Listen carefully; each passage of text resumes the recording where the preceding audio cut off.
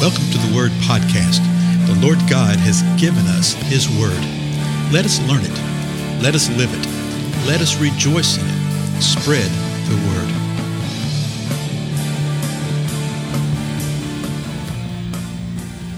Blessings, everybody. This is Dale. Thank you so much for joining with me again on the Word Podcast. This is episode 640. Can you believe that? And so if you're just sort of joining with us right now, you can jump in at any time. As always, make sure that you pass words about this time on your various social media platforms, whether it be Facebook or Twitter or Google, all these various things that we have to communicate. It's just good that we gather together as the body in this way. And always feel free to drop me a note. You can find it on my website. There's ways of doing that, okay? So we're in 2 Timothy, and we're actually bringing it to a close. We're in the 4th chapter. And if you remember, in the last episode, we saw in verses 6, 7, and 8 that Paul was just telling Timothy, I'm already being poured out as a drink offering. The time of my departure has come. He knew that he was going to die relatively soon. He says, I fought the good fight. I finished the course. I have kept the faith. Now, as we're about to see in a minute, that doesn't mean that he has ceased planning for the future. He's not just rolling over and dying. Okay, he's not giving up. But he realizes that he's coming to the end. But he says this in verse 8, that in the future there is laid up for me the crown of righteousness, which the Lord, the righteous judge, will award to me on that day, and not only to me, but also to all who have loved his appearing. So we see that he knows that there is a crown of righteousness awaiting for him beyond this life. But not only for him, for everybody who has loved the appearing of the Lord Jesus Christ. Okay? And that's speaking of his appearing the first time. It's also speaking of his appearing the second time. What it's talking about is that they believe that Jesus is Messiah. So the next verse, Paul starts getting very, very personal with things. There's requests, there's instructions. So just listen to this. 2 Timothy chapter 4, verse 9 says this, make every effort to come to me soon. And so you can see that Paul wanted to see Timothy, apparently for one last time. And he's telling him, you make every effort to get here as quick as you can. Verse 10, for Demas, having loved this present world, has deserted me and gone to Thessalonica. And you're going to see a list of people right here that had been with Paul, a part of his entourage and things.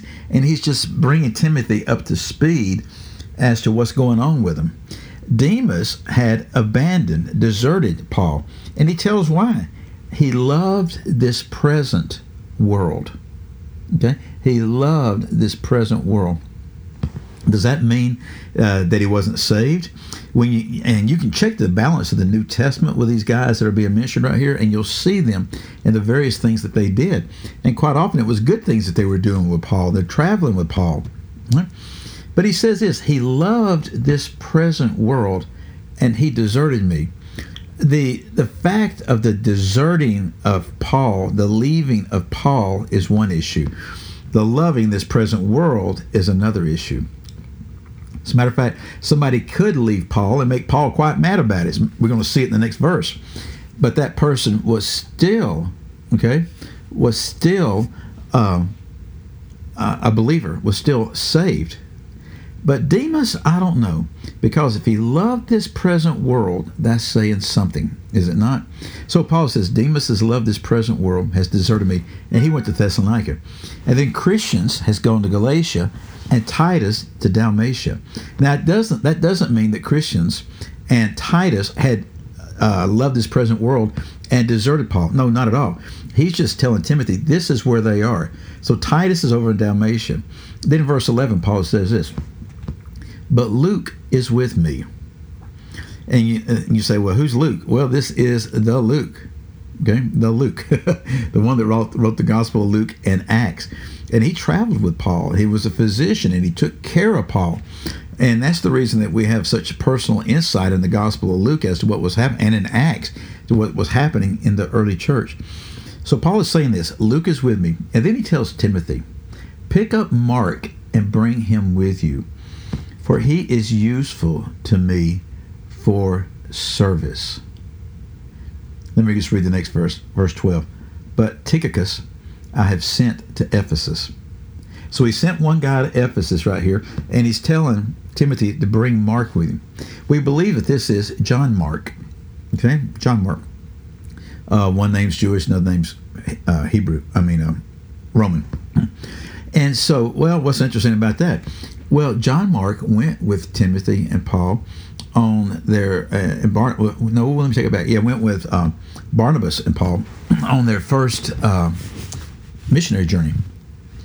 And John Mark, as Paul described it in Acts, abandoned them. And I don't know if it was so much an abandoning in the sense that we understand abandonment, but they were on this journey, and at some point, John Mark left. Well, Paul was not excited about that at all. Okay, not at all. But what could he do? Well, it's later on, and Paul goes to Barnabas and says, you know what? Let's go back and revisit these places we were at and check with these people and see how they're going in the faith. And Barnabas goes, hey, man, that's great. That's wonderful. Let me go get John Mark. We'll go. And Paul throws a fit, says, no, we're not going to take him. This is in Acts 15, I think. We're not going to take him because he abandoned us last time. I'm not going to take him. And Paul and Barnabas, I remember Barnabas means the son of encouragement. Okay? The son of encouragement. They get in a fight over this thing. They get in a heated debate. And they actually go their separate ways. It's the first church split, They go their separate ways. And I think Paul took Silas with him and Barnabas took John Mark. And apparently they went and revisited the same churches, probably traveling opposite routes because it was sort of a big circle that they went in. And but anyway, it looks like this thing that Paul had just written John Mark off. Well, what does he say at the end of his life? That's the reason I want you to get a little bit of the background on this, because he says what to Timothy, just in writing, just sort of in passing, pick up Mark and bring him with you, for he is useful to me for service. Well, obviously they had, quote, made up, unquote, that kind of thing. That more than likely, people always want to point fingers of blame in these kind of situations. Well, whose fault was it for this? Whose fault was it for that? That doesn't serve any purpose right here, okay? I think it's pretty obvious that Paul was probably the one that was a little out of shape on the whole thing. But he realized, wait a minute, let's just move on. Bring him to me. Now, this would be many, many years later. But he did not just totally write him off. He's actually saying that John Mark is useful to me for the service. Now, the last verse we're going to look at today, verse 13.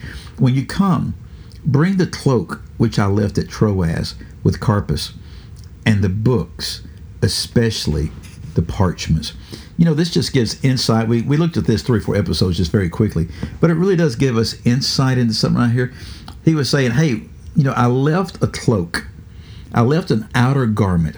I left this garment that I can wear when the weather's bad, when the weather's cold. I left this garment that I can use as a blanket, okay, because he's imprisoned right now. He said, will you please bring that to me? And that is so humbling to us when you really think about how most of us live. He's telling me, bring that cloak. And then he says, bring the books, especially the parchments. He had left these books behind. And the parchments, I think, more than likely, are his copies of the Scripture. Whatever various forms of Scripture he had, that would have been his. But he's saying, bring me the parchments. Here he is, knowing that his time comes to an end. And yet he's still saying, hey, come visit me, bring the cloak, bring the books, especially the parchments. Even at the end, he wanted to know more to where he would be more effective as a worker within the kingdom. Too often, we're very proud of the fact that we've spent 8 years and 9 years in school to prepare for the ministry. I mean, how many times do I hear that, And then you go out and you don't do anything else within the Word for the rest of your life. That is a horrific mistake. Here Paul is at the end of his life, and he still wanted to know more. That's the example. May we live likewise. Again, I'm Dale. I'll see you again next time. Goodbye.